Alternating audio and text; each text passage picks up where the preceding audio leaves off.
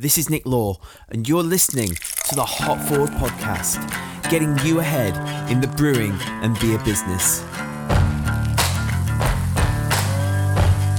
Hopforward.beer is a podcast and website dedicated to the beer industry, supporting budding beer entrepreneurs by gaining insights from experienced brewers and folk within the craft beer industry.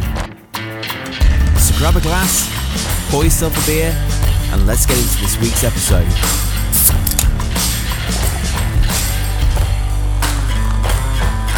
Hello beer buddies, and welcome to another lock-in on the Hop Forward Podcast. As brewers and beer professionals, I'm sure you're all painfully aware of the considerable financial costs of setting up, running and expanding a beer business. And unlike tech firms like Microsoft, which Bill Gates started in his garage, or the entrepreneurs behind Uber, Travis Kalanick and Garrett Camp, who solved the world's taxi problems by developing an app from the comfort of their laptops, the beer supply chain requires equipment and materials that occupy a physical space to manufacture a product that provides a sensory experience, all at an expensive cost. It's little wonder why Sierra Nevada's founder Ken Grossman repurposed old dairy tanks, a story not uncommon here in the UK even, and built a brewery from scratch using the inquisitive skills he acquired from an early age to understand how stuff works by disassembling it and rebuilding it. And while some naturally are blessed with engineering know-how, some are more, let's say, mechanically challenged. I was a caretaker in my early 20s, and my boss, a hardy Yorkshireman called Malk Drew, who for some reason called everyone pie can, and his solution to everything was, "It's you with hammer." He asked me to put some screws in a magnetic latch for a cupboard. It took me 45 minutes. I can assure you I'm not that bad anymore. But if you're like I was, then possibly other routes to building a brewery and scaling up are more preferable, not unlike Lagunitas founder Tony McGee. For what he lacked in welding and technical know-how, he certainly made up for in entrepreneurship. A printer by trade, McGee negotiated a deal with a friend, John Cross, who built breweries, to sell him a half-finished kit he'd started building for a Russian brewery for a mere $5,000. Tony didn't have a clue what he was looking at when a big shipping container arrived with a big rectangular steel shell and a shed load of pipes. He was subsequently told that in order to make his brewery profitable, he'd need to produce larger volumes, which meant expanding his brewhouse, have the right kegging equipment and securing a bottle line, all with a hefty cost. So much for that $30,000 budget. Famous stories as these are the norm within a capital-hungry business such as brewing a beer. Regardless of whether you're opening a tap room, refurbishing an old pub to give it a fresh lease of life more than a fresh lick of paint, taking your brewery hobby out of the family garage into a renovated motor service centre, or scaling up production with the latest state-of-the-art canning line is expensive business. And in light of current circumstances, who knows what the state of bank loans and equipment financing will be when we re-emerge out of the COVID epidemic into what is forecast to be another recession. Regardless of how brewers need to secure money to expand their operations, distribution footprint and packaging lines after the novel coronavirus pandemic has passed remains to be seen, but the fact of the matter is businesses will need money, probably more than ever, and will need to secure finance to expand their operations. And while we can't look into our crystal ball and predict the future of finance, we can take a journey down memory lane and explore how people have funded their businesses in the past. I'm sure some of you have personally remortgaged homes or used redundancy money to start a brewery, or befriended investors with deep pockets, sold a kidney or two on eBay, or funded new equipment through cash flow, financing, loans, bootstrapping or a jewellery heist. However, there is one contentious word in the world of brewery finance that we cannot ignore: crowdfunding. In essence, crowdfunding is a great idea, allowing die-hard fans and casual followers the opportunity to make a difference to a project, to do good while allowing others to brew good. As a relatively new practice, those looking to crowdfund have largely had to navigate through uncharted water. Although crowdfunding finds an unlikely beginning in 18th century Germany, where German authors would take cash pre-orders for books they'd yet to write, it wasn't until 2001 when a website called ArtistShare became the internet's first fan funding platform and the blueprint for today's modern crowdfunding sites such as Indiegogo and Kickstarter. As often with independent music, parallels are quickly drawn in the world of independent beer. In 2009, Scottish upstarts Brewdog felt that it wasn't enough to utilise an existing platform for capital growth, so, as ever in their self-proclaimed DIY spirit, took advantage of the decentralisation of financing and opened it up to the people, launching their own in-house crowdfunding platform, Equity for Punks. Equity for Punks has seen over 97,000 investors, or punks as they're known, and totted up a total of 67 million by offering perks at the bar, discounts online, free birthday beers, invites to the AGM, and for the highest investors, even the opportunity of brewing a beer up at their Scottish site in Ellon.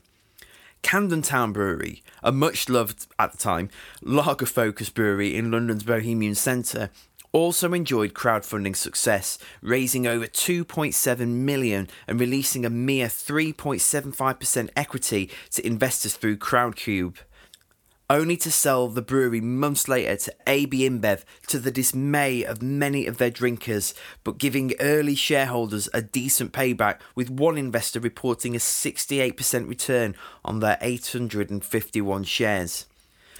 For a season, it seemed as if crowdfunding was the golden ticket to securing the growth capital required to kickstart or take a brewing venture to the next level.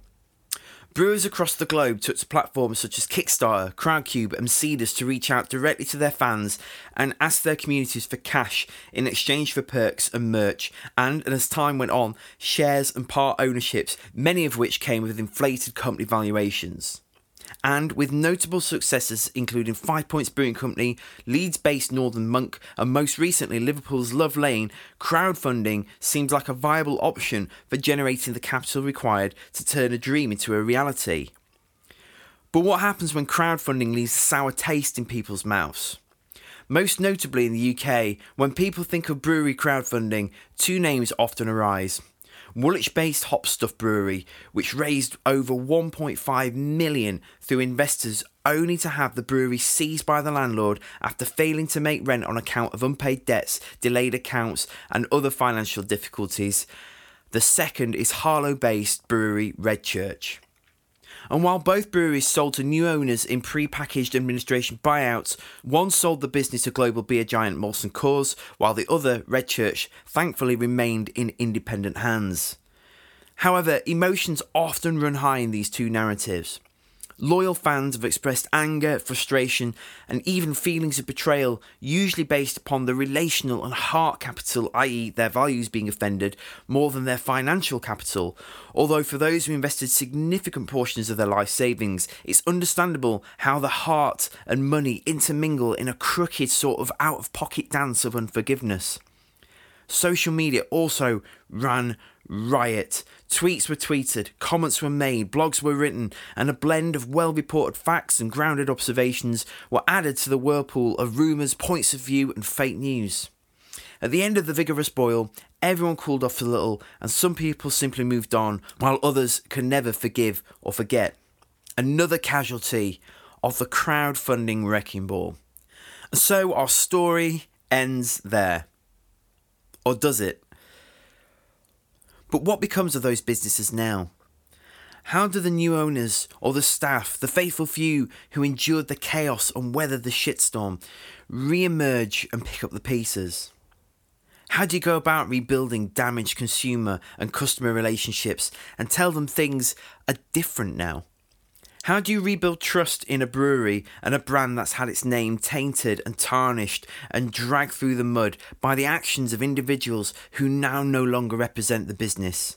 How do you reassure those who had their fingers burnt? This is one of the many challenges that Head of Operations Rachel Reynolds and the team at Redchurch have been asking as they look to re-establish themselves in the market. I was fortunate enough to get some time with Rachel at Brew London in February, which seems like another life ago now, to drink some beer and hear their side of the story, casualties themselves of the poor decisions made by the original founders, albeit in a much different way. But I don't want to give too much away. What I want to do is allow them to tell their side of the story, because there's always another side to the story. So before we cut to today's episode with Rachel from Redchurch, I'm going to give this week's That was fun to record with the window wide open. Each week I'm giving brewery shout outs to 3 different brewers that have been supportive of the Hop Forward podcast or whom I want to share with you, the listener, and encourage you to buy some of their beers. I think it's the least we can do to be supportive of one another and try some great beers that maybe you've not had before. These are beers that I've tried myself and breweries that I know and respect. I hope you'll come on the journey with me and add them to your repertoire of your personal lockdown cellar stash. Mine is growing every day, a little bit like my beer belly. Okay, this week's first brewery shout out goes to the Cheshire Brewhouse. The Cheshire Brewhouse has been a passion for Shane Swindells since early 2012, and that passion, the passion to succeed, is the only thing that's kept the brewery open. Recently, they've undergone a rebrand, and you'll know I'm a bit of a sucker for design. Working with Andy Heggs from Art by Volume to make the existing brand more contemporary and visually appealing. And from one designer to another, if you've seen Andy's work, he's done such a fantastic job. He's so creative. So check out his Instagram as well. Art by Volume, amazing stuff. But for the Cheshire Brewhouse, he's done some artwork and they've got into can. And there's 3 ranges of beer, all made with the best UK sourced ingredients, treated simply so that the quality shines through. This the signature range. These are core beers made with UK ingredients, and they're usually under 5%. The Founders Reserve, which are heritage ingredients, historic recipes, including the revered 8.1% Gibraltar Porter, which is coming soon in cans. And the Zygamist Project, limited edition craft experiments and out there beers where there are no boundaries. Shane is an absolutely quality fellow, and you can't go wrong with beers from the Cheshire Brewhouse. So head over to the cheshirebrewhouse.co.uk and pick up some cans. Now, Shane has very, very kindly put a special deal on there for you Hop Forward listeners.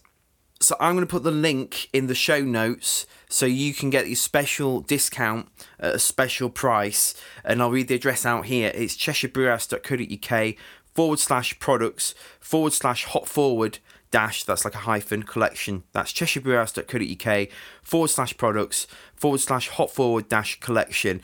And make sure when you put your order in, you use the discount code HF12. And like I said, the link's in the show notes and it's on the webpage. But make sure you buy some beers from the Cheshire Brewhouse. Okay, the second brewery shout out comes from a relatively new brewery up Durham way. Man, that was so Biker Grove, wasn't it? Jeff, I'll never let you take a pouring to the Grove, Sucky. There you go, anyway. This shout out goes to my good friends at Full Circle Brewing Co. I'm going to let Ben, in his own words, tell you a little bit about the brewery and what they've got on offer. This is Ben Cleary here from Full Circle Brew Co in Newcastle upon Tyne, and you're listening to the Hop Forward podcast, arguably the best beer podcast in the UK. We're an independent family-run business that's historically involved in wine wholesale and wine bottling for the UK market. Now, Full Circle is a very new brewery at 5 months old, and we decided to go in all guns blazing with a big kit, a big tap room, events room, offering something which is truly unique in terms of customer experience. Our entire customer zone is fully glass fronted, so drinkers can look down at the brew house while enjoying hopefully one of our beers and one that it has produced on that kit itself. COVID-19 has been a tricky beast, but unfortunately we already have national distribution through our wine, beer and spirit websites, the pipstop.co.uk, and that's pip with a P. And of last week set up our new web shop for Full Circle, which is super exciting, where you can buy our beer, our merch and growlers if you're local. From the URL shop.fullcirclebrew.co.uk. To give you guys a little something back in your pocket, I wanted to offer you an exclusive Hop Forward discount code for the FCBC website to give you a percentage discount on everything on there. The discount code is Hop Forward, and we hope you enjoy both listening to Nick and one of our beers over the testing time. Stay home and stay safe. Okay, and the third and final brewery shout out this week goes to Turning Point Brew Co.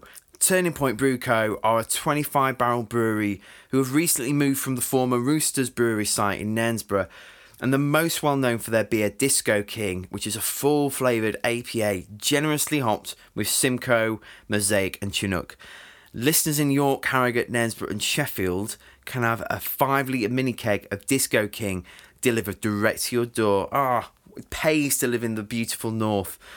Anyway, other beers are available nationwide for the rest of you at the moment, including a series of collabs with Thornbridge, 5 Points, Siren Craft, Roosters and Armistice. And these are available through their online shop using the discount code April20 for 15% off. Turning Point, great brewery. Cameron's a great guy. And support all these breweries, Cheshire Brew House, Full Circle Brew Co. and Turning Point. Right, that's brewer shout-outs over for 1 week. I've been sitting on this episode for a while, really excited to be sharing it with you. I'd love to know your thoughts. Join the Hop Forward Facebook group if you want to discuss the episodes and the topics that get talked about today. Follow us on all the socials at Hop Forward Beers. Make sure you connect with me on LinkedIn. And check out the website, which is hopforward.beer, where you can find a range of services to help you and your beer business. And at the moment, it seems to be getting inundated with website requests. That's something that I can help build, websites and all that sort of stuff. And coaching as well. So I've been doing coaching and consulting for clients via Zoom and Skype and other online mediums. If you feel that's something you need right now, please contact me and we'll come to some kind of arrangement. I know that cash isn't very fluid for people at the moment, but I'd love to help you out the best that I can. So that's hopforward.beer, or you can email me, nick@hopforward.beer. Right, let's get into today's episode with Rachel Reynolds, Head of Operations at Red Church Brewery, talking all about crowdfunding. Should we crack these bad boys open? Let's do it. Cheers. Cheers. So we're drinking Bronx Brewery Well Earned, which is a Pilsner. So I got these from Lottie from the Brewers Association. How is it? Yeah, very nice. Yeah, that's really good. That is good. I had to dig under all the cases of beer to dig that bad boy out. So a hidden gem. It is a hidden well gem. Earned. I don't think lagers and pilsners and stuff get enough credit. No, definitely. Because you guys brew lagers and stuff as well, don't you? Yes, yeah. Our best-selling beer is a lager. So I think that it's the kind of beer, like your average beer drinker aside, it's the kind of beer that brewers really appreciate because they know how hard they are to brew. Yep. But your average craft beer drinker's like, it doesn't really taste so much. Absolutely. It's one of the hardest ones to get right. And it is the most underrated. Everyone just thinks, it's a lager. So, yeah. You know. So I'm here in a stairwell, which is the quietest place we could find at Brew London, with Rachel Reynolds from Red Church. Hello. Hello. How are you? Yes, very good. How are you? I'm good, thank you. Have you all refreshed after setting up over the last... Yeah, definitely. No, it's been really smooth for once. So, no hiccups so far, and beer's going down well, so all good. Good. So for our listeners, can you tell us a little bit about yourself? What's your role specifically at the brewery, and how you got into the beer industry? Yeah, so I started out managing bars and restaurants for years, and then had my daughter and wanted to get out of that sort of working 10 p.m. till 4 a.m. life. Started working for a logistics company, and then got headhunted by Red Church just to run their deliveries and sort of streamline their logistics a little bit more. And over the years, the previous owners kind of stepped away from the business a little bit, and their responsibilities became my responsibilities, which is great. I loved it. Working at the brewery was fantastic. I worked with some really, really nice people over the years. They sort of showed me the ropes when it came to the brewing industry itself, and it's just been, it's been really good. Great. So Red Church has been on quite a journey over the last few years, which I'd like to break this down on this episode into 3 areas. So you've got the growing, the crowdfunding, and then moving on. Mm-hmm. So let's start with growing. So can you give us a little bit of history behind the brewery, how and when Red Church started, and that kind of thing? Yep. So it was started by Gary Ward. He used to homebrew in Red Church Street. That's Red Church. Hence the name. Yep. I did wonder.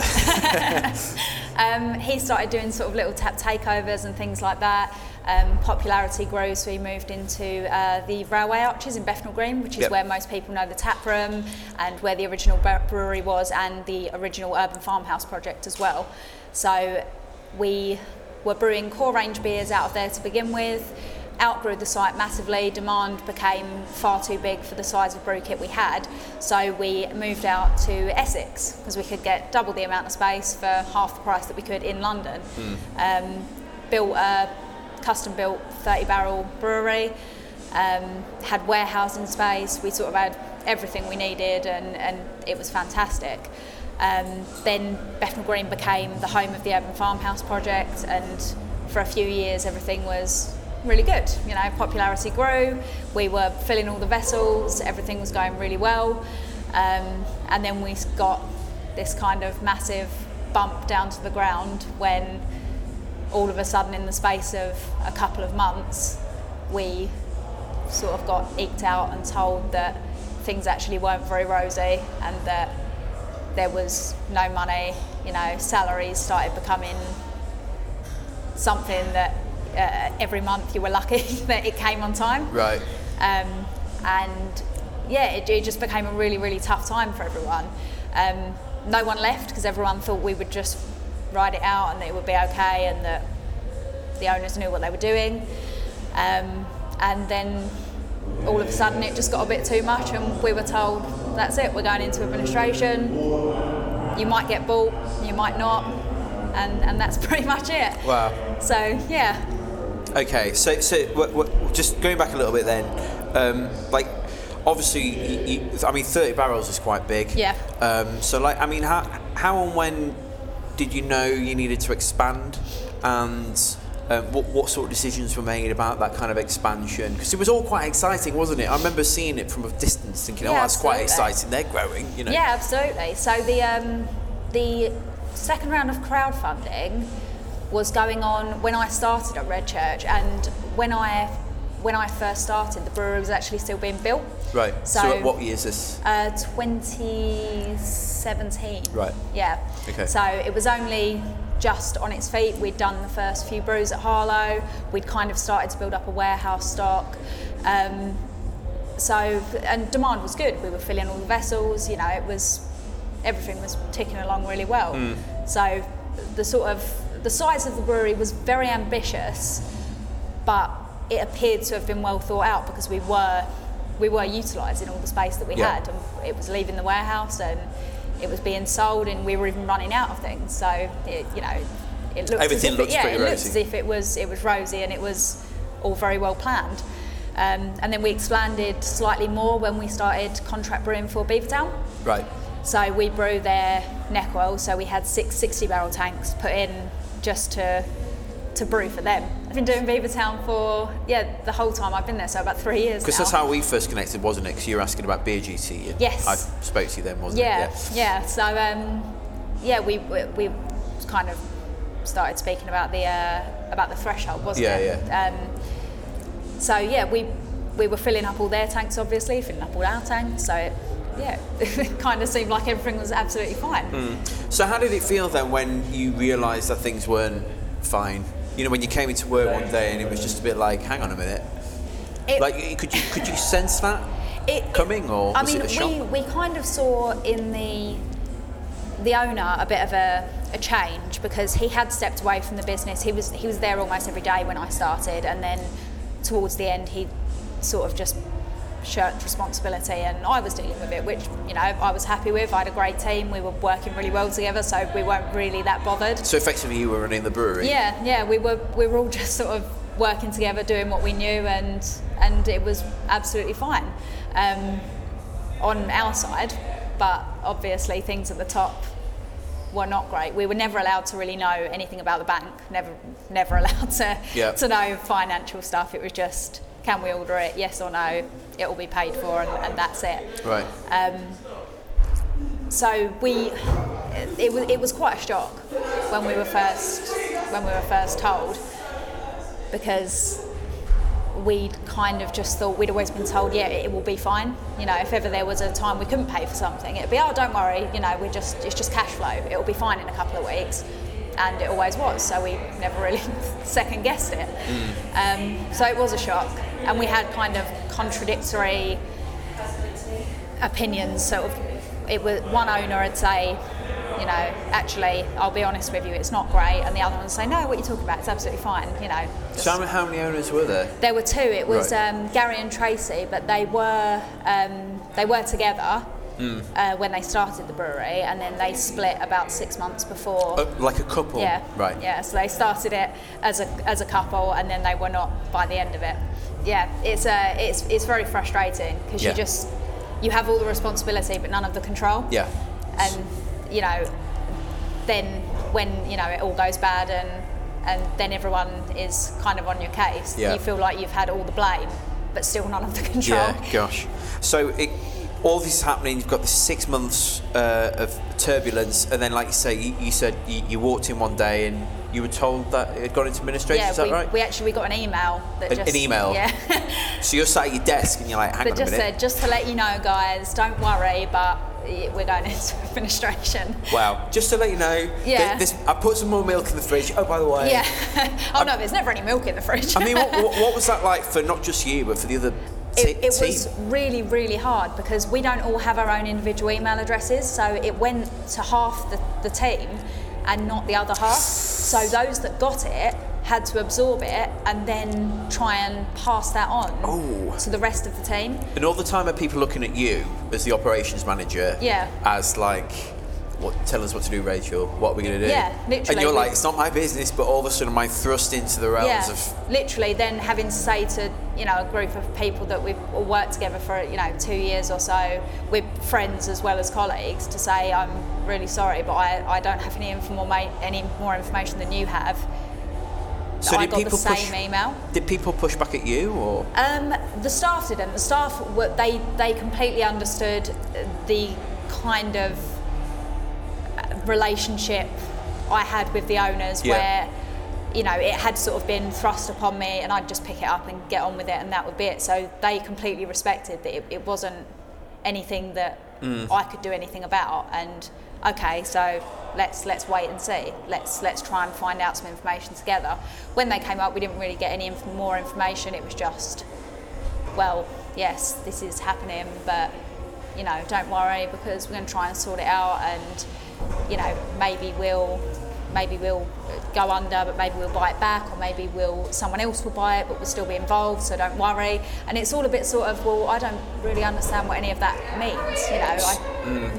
So when you say we'll buy it back, are you talking about at this point, are you and the other employees thinking, well, we'll club together? Do you know what? We had this conversation. A lot of us said if we could have got the money together, we would have loved to have done that. Yeah. But it was too much capital too quickly that we would have had to put up for it. How much would you had to? I think the winning bid was about 240,000. Right. And you know, none of us were really sitting on that sort of cash to be able to just. What, in London? I thought you had loads of money. And in the South East, of course you have. Just sitting under the mattress. But no, it was more a case of that the old owners were hoping that they could sort of buy it back. Almost, it would go under, but they could, you know. Is that a little bit like when you see like the kind of like the takeaway that was one day like, you know, John Frazee King, and the next day it's like the King of John Frazee. Yeah, exactly. Exactly that. Yeah. Just to sort of phoenix the company, but you know it's not going to go down well because you just think, well, you had a run at it once and it didn't work. So, you know, is that really what we want? And I don't think it's what anyone did want. We were all very, very nervous about that being a potential option, just because, you know, when you've been through it once, you're sort of burned. You don't want to work with those people again. No, totally. So just stepping back then, before the shit really hit the fan, like talk us through the crowdfunding process and what the logic behind it was, because Red Church obviously wanted to expand. Like, what was the thinking behind it? So I wasn't involved when the crowdfunding was set up, but I believe that the idea was for the crowdfunding to just fund the brewery set up in Harlow and a sort of refrigerated space, and it was all infrastructure based really. I think reading the initial pitches for the crowdfunding, there was a lot of things there that were promised that never happened. I mean, the setup of the brewery absolutely did, you know, we got the tanks and money was spent on that, but we crowdfunded, I think it was well over $1 million, and what was done wasn't to that value. So we questioned ourselves, and so did the various accountants that rolled through. Where did the money go? Right. Where was the money? And it's something that actually still now, we don't know really fully whatever happened to it.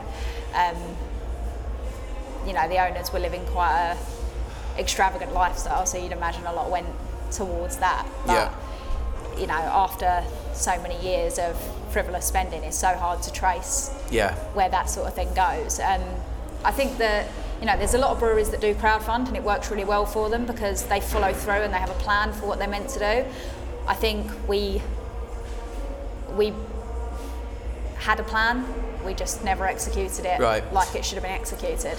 Do you think crowdfunding, particularly in the world of beer, has been fairly tarnished now because of things like what happened with Red Church, and Hop Stuff is another? Because you were saying before we hit the record button about how every time a crowdfunding story comes out with a brewery, you're like, and Red Church, it's like you're lumped in. Get dragged back under. I definitely think it has really tainted it. There's been so many that have crowdfunded and it hasn't gone well, and it's a shame because we do really feel for the investors that put money in. It's a real emotional connection. These people aren't putting money into a brewery thinking that they're going to be millionaires by the end of the first year. They're people that believe in a local cause, and they've tried the products and they love it and they really want to be a part of it. So it stings a bit more, I think, because it's not like these people just put money in and they've got thousands of pounds to spare and it's solely a business decision. For a lot of people, they just want to be a part of something. So it is sad that it has been tainted, but I think people are definitely a lot more wary of it now. Yeah. So you're at that point, you've got this email, as a team you're like, crap, what are we going to do? And then instinctively you load up Twitter and it's gone public by this point. Yeah. What are you hit with? So we actually hit up Twitter after we were bought. So this was about 2-3 weeks prior that we found out, and it was still that who will buy us, who will not. Even on the last day before we got bought, we didn't know what was going to happen. It was literally the administrators have had all of the bids.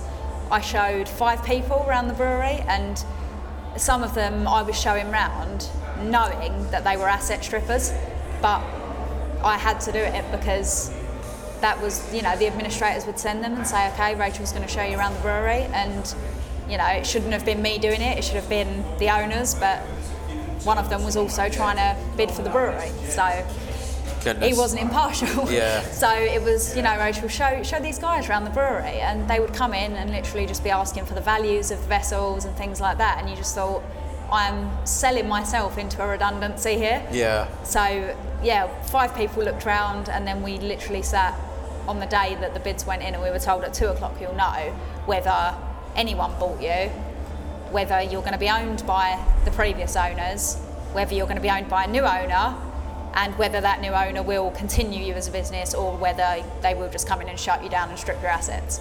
So is beer being brewed on this day, or is it literally like World War II, sat around the wireless, we'll meet them on the beaches, we'll fight them in the air? Pretty much. We had no malt, we had barely any hops because the administrators closed the bank accounts. So we were literally just sitting on our laurels, we were cellaring what we had, packaging with what we could, using up the last pallet of bottles, and then it'd be like, right, Rachel, there's no more bottles. Okay, cool. So, right, that's that then. Fill up the teacups. Yeah, what have we got left? Just a pint? So it was really hard because we were trying to maintain the business thinking, okay, if someone buys us and they're going to help us carry on, we need to be ready for that. And we need to show people as well that we're worth buying.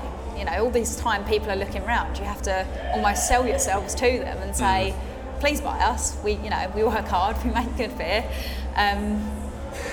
So we were just all kind of sitting and waiting. I was actually really lucky that James, who formerly was at Close Brothers, now is MD at Ninkasi. he kind of knew that it was deadline day and invited me for I think I went to a BFBI lunch, like an awards lunch thing, and it was that day that we were sitting having this lunch, and he's saying, no, try and don't worry about it, just enjoy this, and whatever happens, happens. But you're kind of sitting through the whole awards lunch applauding people, thinking, come on, when do we know if we've still got a job? So wow, gosh. Yeah. So what were some of the key lessons you learned through that administration period, and retrospectively, how do you think it could have been done differently? Because hindsight's a wonderful thing, isn't it? Yeah, it really is. I don't think running a brewery is easy for anyone. I don't think it's an easy job. I don't think that everyone else has a smooth time, and that the guys who owned us did an absolutely shambolic job the whole way through, because they really didn't. They started the business with great intentions. They started putting money where it needed to be put. I mean, the brewery at Harlow, everyone that looks around they just think it's amazing, because the investment went into getting really good quality equipment, and it is a fantastic brewery. But I think there's this, like we were speaking about before we started recording, you get creatives who make fantastic beer and can sell beer really well and can build their brand, but they're not always business people. And when you start getting into the arena of beer duty and PAYE and VAT and all this HMRC stuff, it's incredibly confusing. It's really hard to get your head round and keep on top of everything.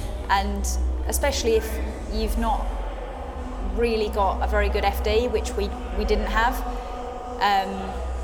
There's no one looking at the finances and advising, you should be keeping this much money back, you should be doing this. So if there's no one there who is knowledgeable to help you of course will veer off track. And I think when you start to veer off track and then it just becomes really hard, you just get completely sidetracked and demoralised, which is exactly what happened to the old owners. They gave up a little bit, and it's sad, and because they weren't always like that, but what happened. Yeah. Where are Gary and Tracy now? Gary, I think, still is running a bar in Poyser Street where the old Red Church tap room was. So in the administration we said that we didn't want the tap room because it was, the rents were going up under the arches. It was just going to be hemorrhaging money, so we made the conservative decision to just, cut that. We didn't need it, we could live without it for now. And he actually, I think, made a bid with the administrators to take that site. So he took what was the Red Church tap room and opened it up as a beer and tacos place. I think it's still there, I'm not 100% sure, but that's what he was doing. And then Tracy, actually before Red Church, had a really successful career in TV. She used to work for Nickelodeon and people like that, so I think she went back and started doing that sort of thing again. Yeah. So, wow. Yeah. Coming up on the Hop Forward podcast. The brand was still going, but they had all lost their shares in it. So it's almost like they'd just been cut out, and it doesn't seem fair at all. And it's not fair. They should have been updated to tell them what was going on and what was happening, because at least then it's not just a Twitter post. We're here to make your beer look as good as it tastes and help you brew up a better beer business. We work with brewers, suppliers, bottle shops, bars and beer businesses of all shapes and sizes. We're as passionate about branding and marketing and business development as we are about brewing and beer. We take a whole brewhouse approach when helping our clients, bringing valuable insights from our experiences in commercial brewing, branding and marketing. We collaborate with breweries, brands and beer industry businesses of all shapes and sizes, and we can help transform your beer business and hot rocket your way to success. Find out more at hopforward.beer and join our mailing list for all the latest offers. Now, back to the show. So, you get the call or email or whatever to say that Red Church is a buyer. How does that feel? What happens then? We were actually really happy because we knew the guy that bought us. This is Trevor, right? Yeah, Trevor. He'd been round a couple of times to look around the brewery, and I think he could really tell how much pressure it was putting on a lot of us. And so when I first met him, he said, "Look, I've run a lot of successful companies. I don't really don't drink to excess, I don't smoke, I don't do drugs, I'm very straight edge. You know, I just want you to know that I'm not, you know, buying this as a toy. I believe in it. I think it's a really, really good brand. The product is great. So, you know, out of everyone that came in, he was the one that seemed like he could really get us back on the right track. Yep. And he has. You know, he's come in, he made a load of investment into us, things that we couldn't get fixed before on the brew kit. He came in and had them fixed straight away. Said, make us a wish list. You know, what in the last year have you been needing to have done and you just couldn't have it done? I bet the brewers were like, finally, the heat exchanger doesn't drip. Literally, I think that was one of them. It was like, oh yeah, we need a new compressor. We've needed one for ages. Okay, let's get a compressor. And everyone's like, oh my God, we've got a compressor. Yeah. We can have compressed air, it's amazing. And it's really simple things, but it motivates everyone so much more. You know, they've all got a little bit of hope back again because, you know, someone's actually willing to invest back into us. We don't feel like we're, you know, all trying to hold 4 pillars of the brewery up on our own and being left adrift to do it. So what's Trevor's background? I mean, obviously you said he's run companies, but... Yeah, he came from the music industry. So he used to run a record label and then sold that and then went on to running a service and maintenance company. Right. That is a really, really successful business. He's still involved in it now. But I think he just wanted to do something creative again. You know, he stepped out of music and did 10 years in services. Yeah, well, I'm a musician as well for my sins, so you know, I can totally relate to you know the connection. The connection. Yeah, they're both quite similar industries in a lot of ways. You know, there's very little money in both. Yep. And you know, I've got a friend that runs an independent record label, and I just think it's amazing how you know he manages to make a living out of it. Yeah. Because it's so difficult. Yeah, absolutely. Yeah. No, the connection between beer and music is a really strong one, and I think for him it was, you know, let's do something creative again. I want to build something that really excites people, because, you know, service and maintenance not so much. So where Red Church at now? What's the score now? So we've gone through our rebranding. So we've got all new sort of labels on the beer. They were something that really did need to be refreshed.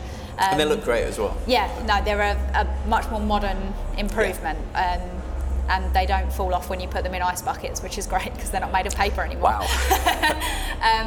We've got a proper specials calendar now, so previously we were never allowed to do specials. Just wasn't something that we were permitted. So it was always core range, is that right? Core range all the time. Okay. So it's not only boring for the consumer, it's boring for the brewers because they're never getting a chance to express themselves. Why was that? Why could you not?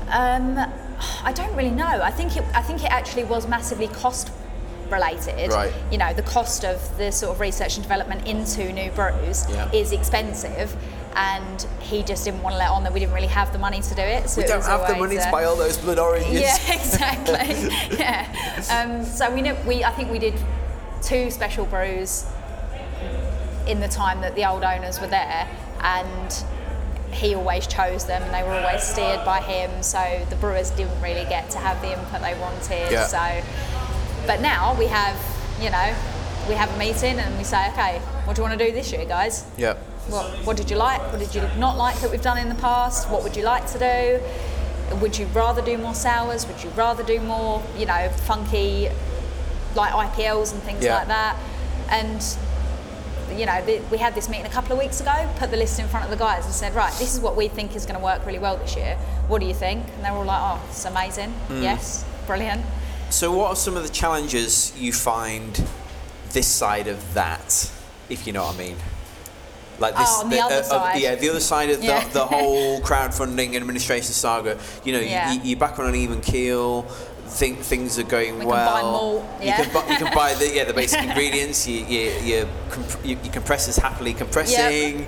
But obviously you still got some challenges from that legacy. What are some of the challenges you find? Probably just the PR. It's the reaction to us that is.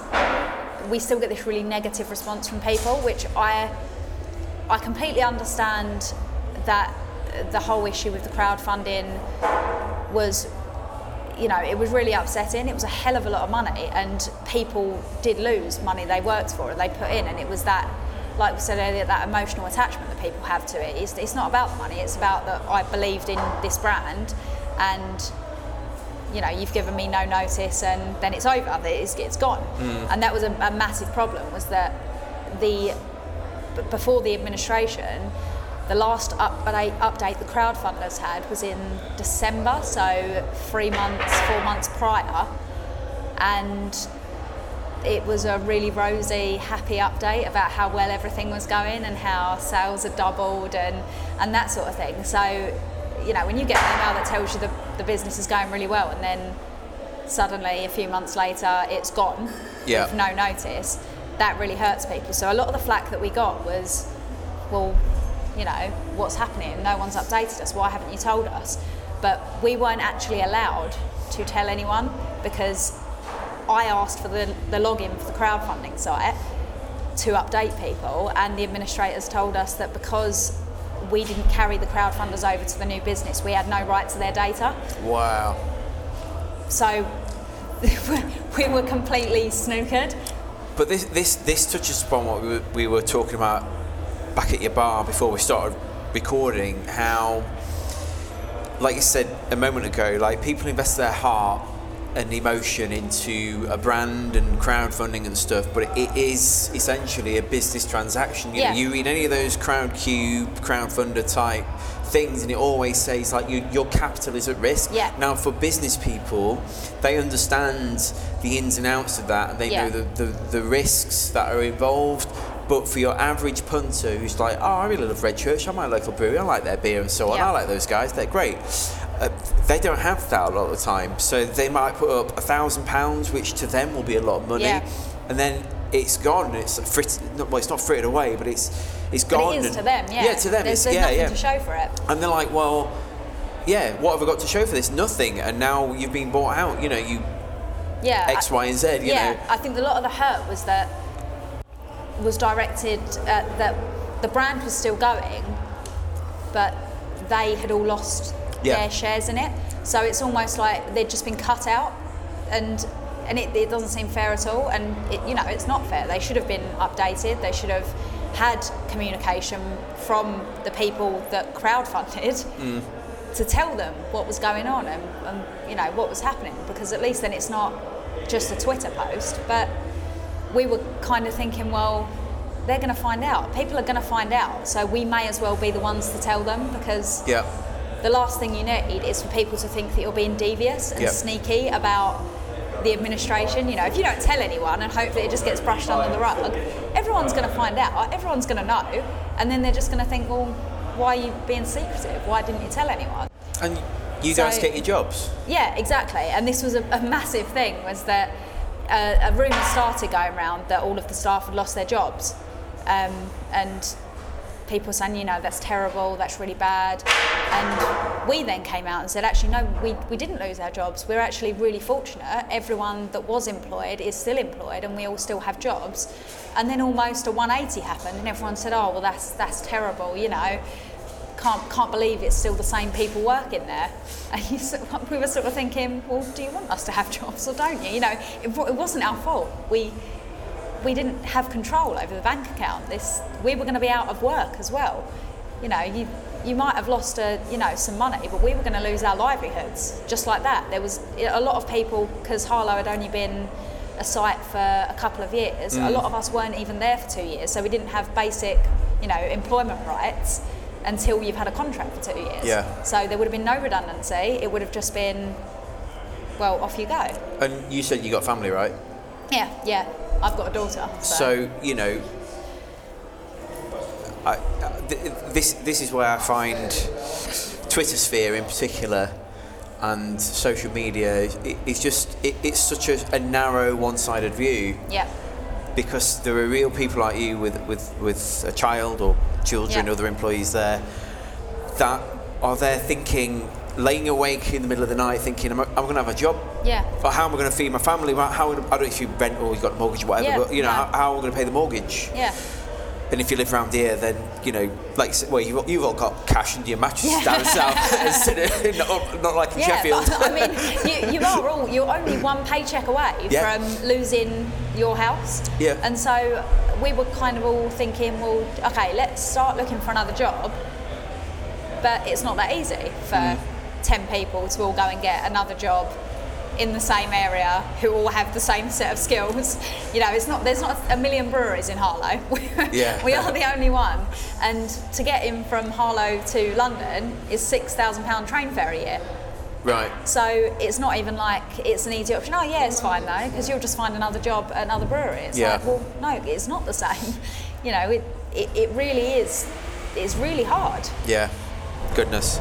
So what are some of the positives that have come out of this difficult season for Red Church? Like where you are now, like what are some of the positives that you're seeing? I think we're starting now to brush off some of that negativity. Yeah. I think there's now people who we're getting out and we're speaking to people at festivals like this and actually explaining what happened, and it is changing the mindset.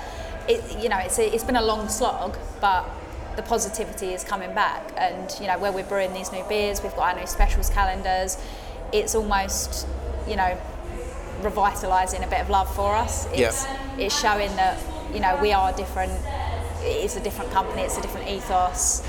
We're doing things that we've never done before, and just hoping that people can kind of embrace that and try and look past the negativity, because we're all nice people. Just come and ask us if you want to know what happened. Just come and ask, and we'll happily tell you. Yeah. But to just assume that we're all terrible people is yeah, absolutely. It's a bit much. So what's next for Red Church?